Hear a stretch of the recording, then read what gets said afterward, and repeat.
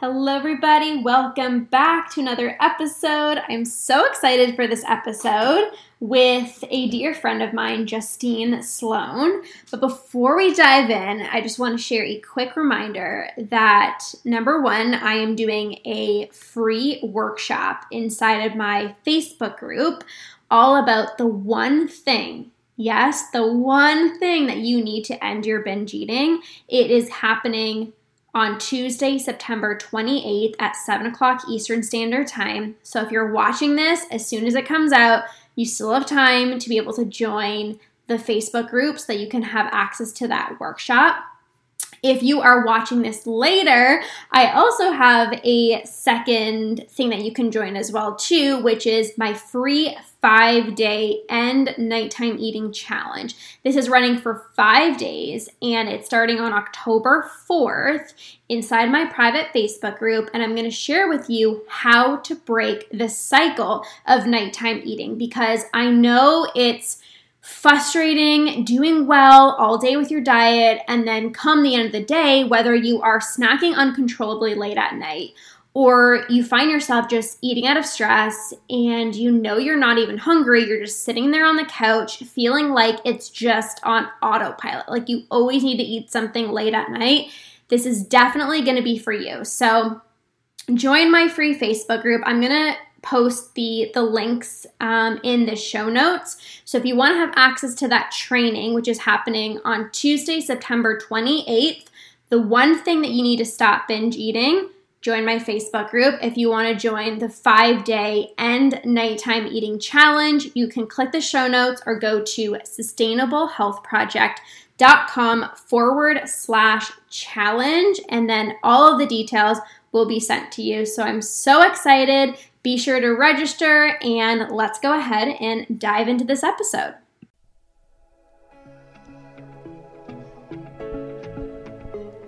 Hello and welcome. You are listening to the Ditch Decade Diets podcast. I am your host, Lorna Perozzo, certified food freedom coach and founder of the Ditch Decade Diets Academy.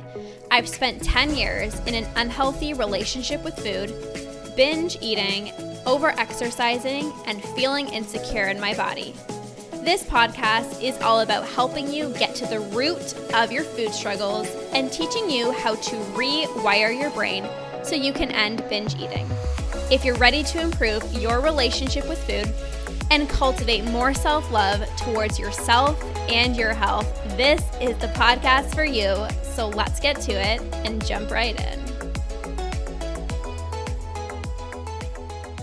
All right. Hello, everybody. Welcome back to another episode of the Ditch Decade Diets podcast. I am so excited today. We have a very special guest. Her name is Justine Sloan, and she's going to come on and share her experience, her struggles, her past struggles with food and body, and really just share with you what is possible. She is the queen of self-love. She actually just came out with a book, which is so exciting.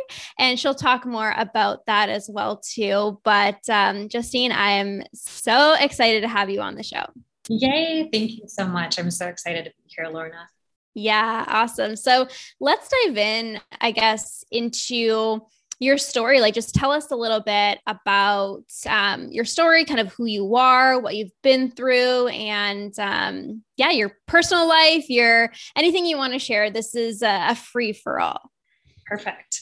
Yeah. So I do have a long backstory to kind of summarize it. My journey, and really the reason I do what I do today, started way back when I was just 7 years old. And second grade, I can remember being at the doctor's office with my mom, and I had been gaining a lot of weight that year. And so the doctor said to my mom, but in front of me, shared that I was in the 90th percentile for my weight, which meant I was heavier than 90% of children my age. And so that was the first time at just 7 years old where I really remember feeling like something was wrong with my body, something was wrong with me, that I was not good enough because of my weight, my body, and how I looked. And so I really started noticing it more and more, looking at other girls at school, on my sports teams, and really noticing how I was different in that way. And at 8 years old, I tried my first diet. My mom had Slim Fast in the house. And so I was drinking Slim Fast. I was drinking it in addition to all my kid foods like chicken tenders and mac and cheese. Yeah. So I didn't have a lot of success with it. And so in grade school, it was really like this thing that I had no idea how to change. It was just really, really painful. And, I got teased, not a lot, but, I can remember comments and kids teasing me about my weight. So then when I got into middle school, when boys come into the picture and popularity, all of these things, I felt like it was just unbearable. So that's where I really started digging in, getting my hands on whatever I could get for, nutrition information or how to burn calories. I had those little books like Eat This, Not That. And I always say by the time I was 13, I think I knew the calories in every type of food. Mm-hmm. So finally at that age, I was able to successfully lose weight at 13. And I received so much praise and validation for it from adults, not from my parents. My parents never commented either way, which I really appreciate looking back. But, from other adults, people were commenting and congratulating me for getting skinny at 13. So it really, really just solidified at that young age that I would be more valuable in the world as a woman if I was thin. Mm-hmm. So then through high school, college, I was constantly dieting, constantly, all of my workouts were about, mostly it was cardio and just trying to burn as many calories as possible. And this like real fixation on eating as little as possible, working out as much as possible. And then at the end of college, I started working at a gym. I was in New York. I grew up in Wisconsin, but I was in New York for college. And I started talking to the personal trainers there. There were like 30 trainers on staff. And I started learning about this whole world of fitness. And it was just like, for me, it felt like this healthy way to get the body I so desperately wanted, like those fitness models on the cover of magazines. So I was just obsessed right away. And now I was reading all the fitness magazines. I was picking every trainer's brain. And I got super into it. So a year later, I actually got certified as a personal trainer, which I did for 10 years. And I absolutely loved the work I did training clients, really, really loved it. But I still felt insecure and I felt like I didn't want to have to sell training. I wanted people to come to me. Mm-hmm. So I wanted to be my own billboard. So I was like, okay, I am going to do a fitness competition. And a couple of the guys at the gym I knew had done bodybuilding shows. So I kind of started digging into that. And 2010 was my very first competition. I thought I'd be one and done, but instantly I was hooked. And I ended up doing 19 fitness competitions over the course of 4 years. Yeah. Wow. That's a lot. Totally.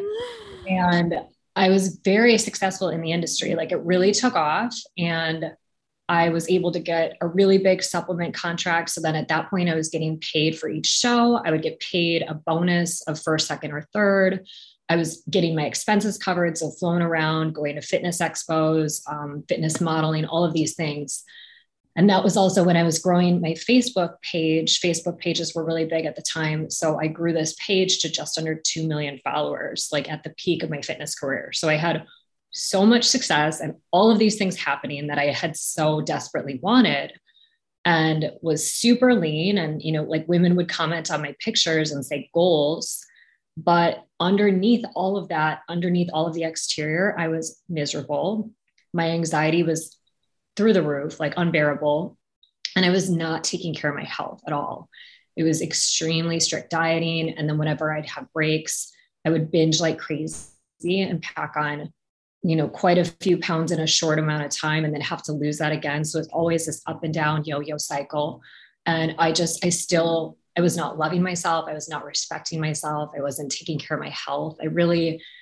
It hurts me to say it, but I really didn't even care about my health at the time. I was just so focused on these goals and had so much pressure on how I had to look or how I believed I had to look within the industry.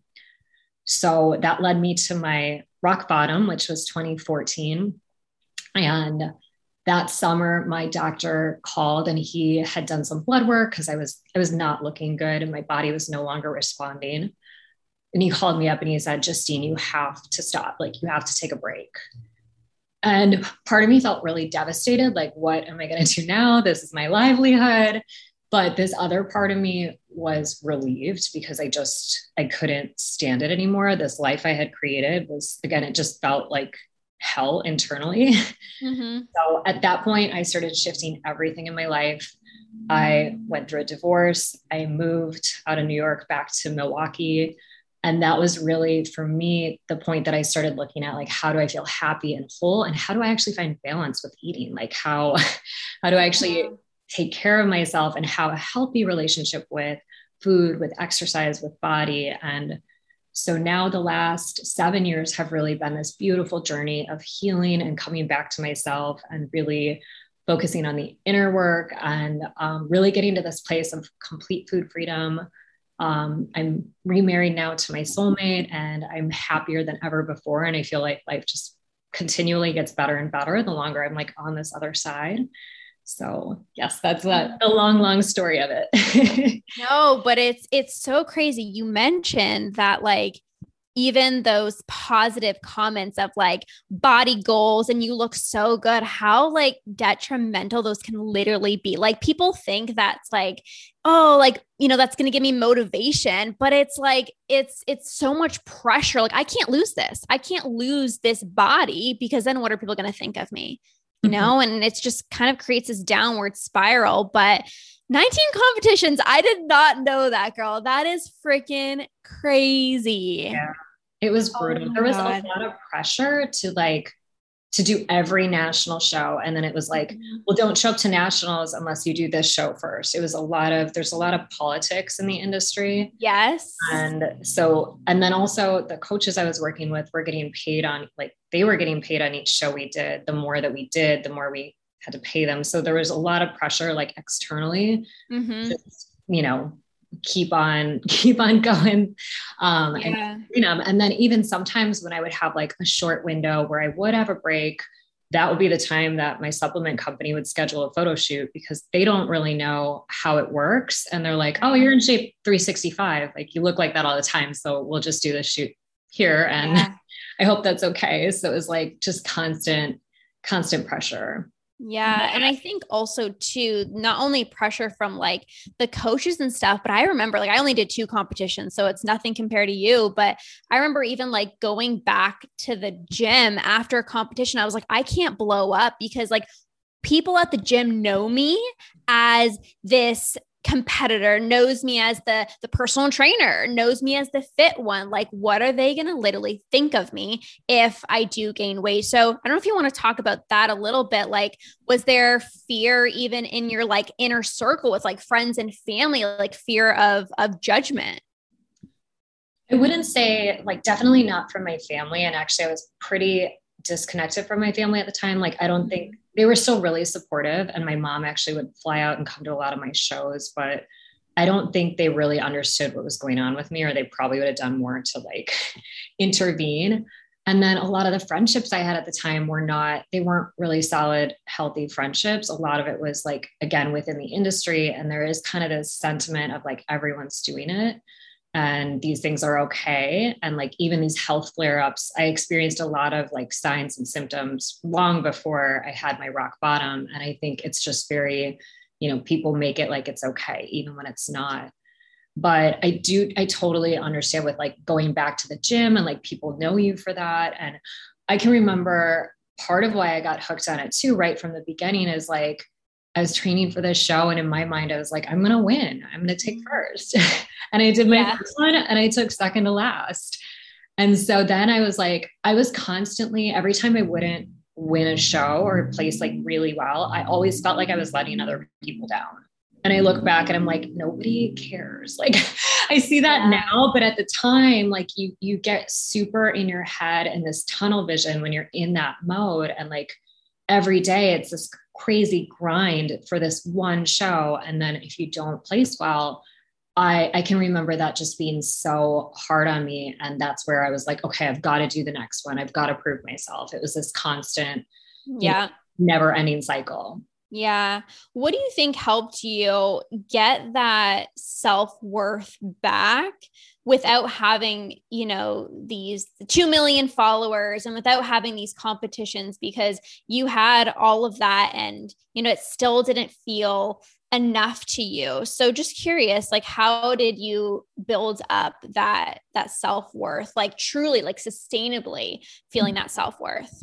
Yeah, it was definitely a process. Like it's been a long process. But I think some of the quick wins in the beginning were, again, when I moved home, and then once the diet plans were gone, the meal plans were gone, the exercise plans were gone, and I was kind of just like doing my thing and doing what felt good. It was like, holy, holy moly. Like it was everything I'd been missing out on, and just getting to experience life after all of these years of really being so obsessed with all of this stuff, the fitness industry years, but even before that, I never really got to just enjoy my life. And part of that is food. It's like every time we go to a social event or go have dinner with someone, I can remember right when I moved back to Milwaukee, going to a basketball game with my dad. And beforehand we went out and I ordered a burger and I had 2 beers, and it was like such an awesome night. And then also like being able to do that.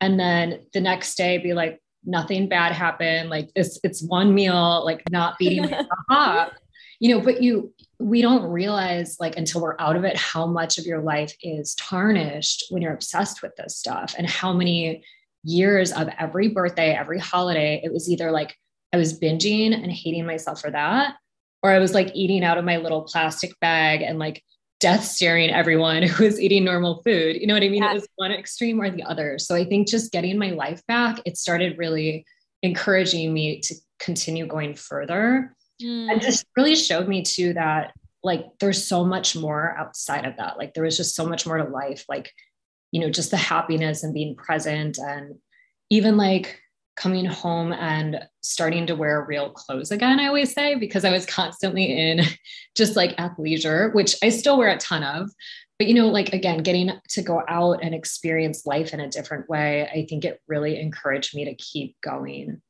and keep just doing what felt good, Yeah. I love that you mentioned about feeling good, because when we lead with feeling good, it's like that's such a healthy intention versus like, I got to fix my body or I got to drop the weight. It's like the intention is everything, the intention is really everything. And I think so many people can relate to that. But I'm curious for you, Justine, obviously this was a huge process, but how did you what was like the turning point that enabled you to be okay potentially with your body changing, potentially with not looking the same way that you did a few years ago? Like what really supported you in being okay with the different body? Mm-hmm. I hate to say this because I hate to say like it was meeting my husband, but that was definitely a big part of it. Because I had never experienced with men, I always found men to reflect back to me all of my deepest insecurities. So they would constantly say things, even like the last boyfriend who I was so in love with before I met my now husband, like made a comment once, like, oh my God, well, if you'd ever gained 10 pounds, like it's just like unacceptable. Like, of course we find people to mirror back what we're experiencing on the inside. So that was always how it was for me in relationships, very unhealthy.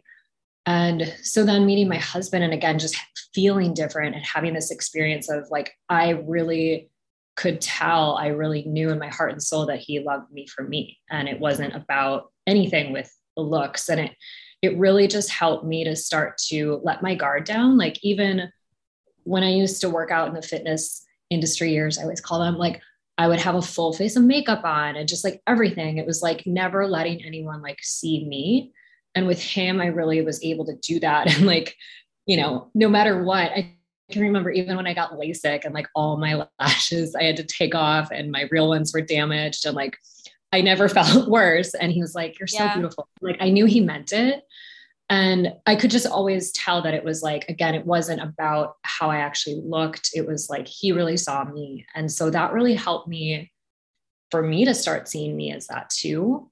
Mm-hmm. And I think he was also a really big catalyst for, I saw that I still had a lot of things that were unresolved, a lot of work that I needed to do, and a lot of things that I needed to heal. And so when I met him, I was like, not ready to meet the right person.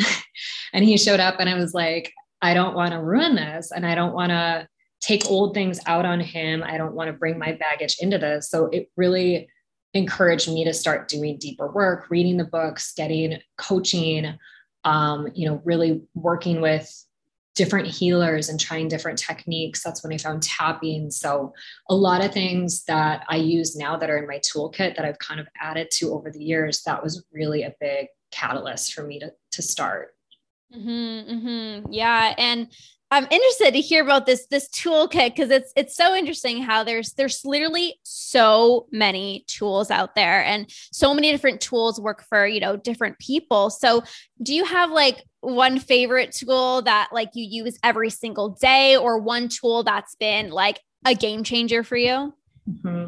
Well, I would say in general, a morning routine, like taking time every single morning, even if mine is always longer than 15 minutes now, because I love it so much that I'll get up early to make time for it. Like it's worth it for me. But I started out years ago, just taking 15 minutes of like stillness or meditation or journaling, and just being intentional before my day started. And that has been a huge game changer. And I would say journaling is another big one. I do love journaling, whether it's a brain dump or writing down affirmations. For me, I've always been someone who, even if I'm taking notes that I don't revisit, it just helps me to write things down. Mm-hmm. And, to get things out on paper, I think it's kind of the same experience as like venting to someone or talking to a therapist. I feel like when you get it out, you feel a sense of relief, just, letting it be somewhere else. So that's a really big one for me too.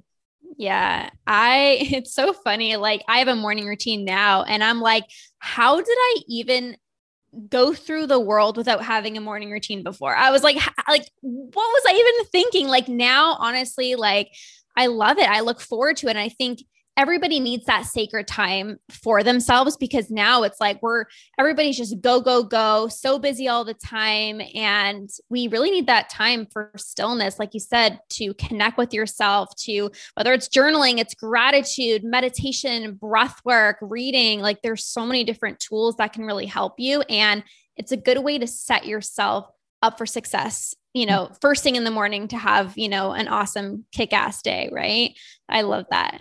Beautiful. Yeah. So I guess to wrap up here, what are some things, because I know you're really big on self-love, and that's kind of what you coach, your clients through and stuff. For somebody listening who maybe they feel like they can't experience that self-love unless they're at a certain body or they look a certain way, what are maybe 3 tips that you can give them, or a few tips that you can give them to really just hone in on that self-love, or even start working on self-love? Because self-love can feel so far away from some people. It's like, whoa, whoa, whoa, whoa, whoa. Like, I don't even accept my body. Like, how can I even love my body, or how can I love myself? So maybe you can just share a few tips on self-love. Totally. Well, one thing I always share is that self-love to me is not about looking in the mirror and being like, every single detail is perfect. Like it's not about that at all. And I don't even really think it's about the visual. I think it's about finding some neutrality with your body. And again, understanding that you're so much more than your body. And our bodies are really these vessels that allow us to live our lives. Like every single day is a gift, and we wouldn't be able to have the lives we have if we didn't have this body carrying us around, keeping us alive, 24/7. So it's really shifting from like, I love what I see visually, like really starting to feel more neutral about that and being okay with, maybe not being where you want to be physically. Because I also think that's just, like kind of, I call it like the dangling carrot in front of us that we never really reach. As long as we're focused on being physically perfect, like we're never going to reach that. It's really kind of a pointless and brutal pursuit, and a tough way to live your life, coming from someone who did focus on that primarily for so many years, because our bodies are also always changing, and we all naturally age. And it's a privilege and a blessing to get older, and I think especially as women too, we get these messages about how we have this short-lived expiration date and then we're less beautiful or valuable. And it's like, well, whose message is that? Like, that doesn't have to be our truth. That's maybe what society shares, but, so really that would be number one, is unplugging from how you look and knowing that you're so much more than that. Mm-hmm. And then kind of tying in with that, what I was saying is like finding this appreciation for your body and gratitude. And really, like, I've really shifted the conversation in my mind when I move my body, instead of, okay, I want to burn these calories and I want to tighten here and tone that. Like, I never ever think anything like that anymore. And it, it was a progression to get rid of that kind of tape, that talk track, and to switch to very different thoughts. But now it's just, again, I'm so thankful that my body is strong and healthy and can move. Like, again, it's such a blessing. So really shifting into that appreciation. And it's like, no matter what you look like or how you feel about how you look physically, I think we can all really step back and get behind that appreciation for ourselves. Yeah. And like, there was one more, it was right there. The self-love piece. I know. So then the other thing is, and this is actually where the title of my book came from, Someone I Love Lives Here. That is about how we talk to ourselves, how we talk about ourselves, how we eat, how we do everything. It's like the same love that we give to others, we should be extending to ourselves. So if you wouldn't say to your best friend all of these mean, critical things that you're saying to yourself, you shouldn't be saying them to yourself either. And it's like, if we really would take that step back and say, I'm going to eat like I love myself, I'm going to move like I love myself, I'm going to think thoughts that show that I love myself. It's like, we should be treating ourselves like someone we love in every choice we make every day. So again, it's not about like, I'm fabulous. I mean, I'm all for that too. But more of just that respect, that value, that again, you're here on purpose, and just valuing yourself as this mind, body, soul is so much more than just the physical body. Yeah. That's such an important thing, because so often people only see themselves as their body. Like, I am only loved because of my body. And it's like, there's so many more layers to you. You just got to like peel back the old conditioning, the old limiting beliefs, the old thoughts, and get to like the true essence of like who you actually are at your core, and like fall in love with that person. Right. And it's interesting how you said about your best friend. I always say, like, if you have a kid, or like think about yourself when you were 7 years old, like that little one inside of you is just so desperate for like love and validation and connection. And she just like needs so much love. And how would you treat her? Mm-hmm. Right? How would you treat a kid? You know, how would you treat your child who's 7 years old? Like, you would give them unconditional love, despite what they look like, despite what they've done in their past. You'd give them that love. And we can ultimately do that to ourselves as well too. 100%. Yeah. Yeah.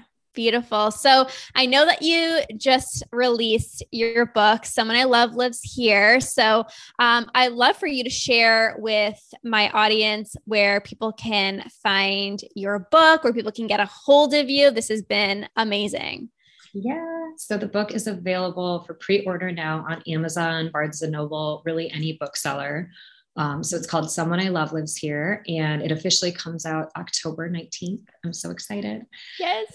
And otherwise, my website is justinesloan.com. So that has all my other links and ways to connect with me. So that's a good place to go as well. Beautiful. Awesome. Well, thank you so much for your knowledge, your heart, and sharing everything that you've been through. I know so many people are going to relate to this. So thank you so much, Justine. Thank you so much for having me, Lorna. Beautiful. Thank you guys again so much for listening to this episode. As a reminder, please go ahead and register for the free workshop happening. You don't want to miss this. I'm literally going to be sharing with you the one thing that you need to end your binge eating. It is happening on Tuesday, September 28th at 7 o'clock Eastern Standard Time. So be sure to click the link in the show notes to access my private Facebook group. If you cannot watch it live, be sure to still join the Facebook group because I will share the replay with you. And the second thing is my free 5-day end nighttime eating challenge. So this is for you if you want to break the nighttime eating cycle, whether you feel out of control with food in the evenings, you feel like you're snacking uncontrollably, or you're eating out of stress and boredom in the evenings, or you just know that you're eating and you're not even hungry, this is definitely going to be for you to break that nighttime eating cycle. So you can go to sustainablehealthproject.com/challenge to register, or click the link down below in the show notes and you can register from there as well too. It's going to be 5 days long. We're starting on October 4th. It's completely free, October 4th to October 8th. And like I said, click the link in the show notes or visit sustainablehealthproject.com/challenge and get your booty registered.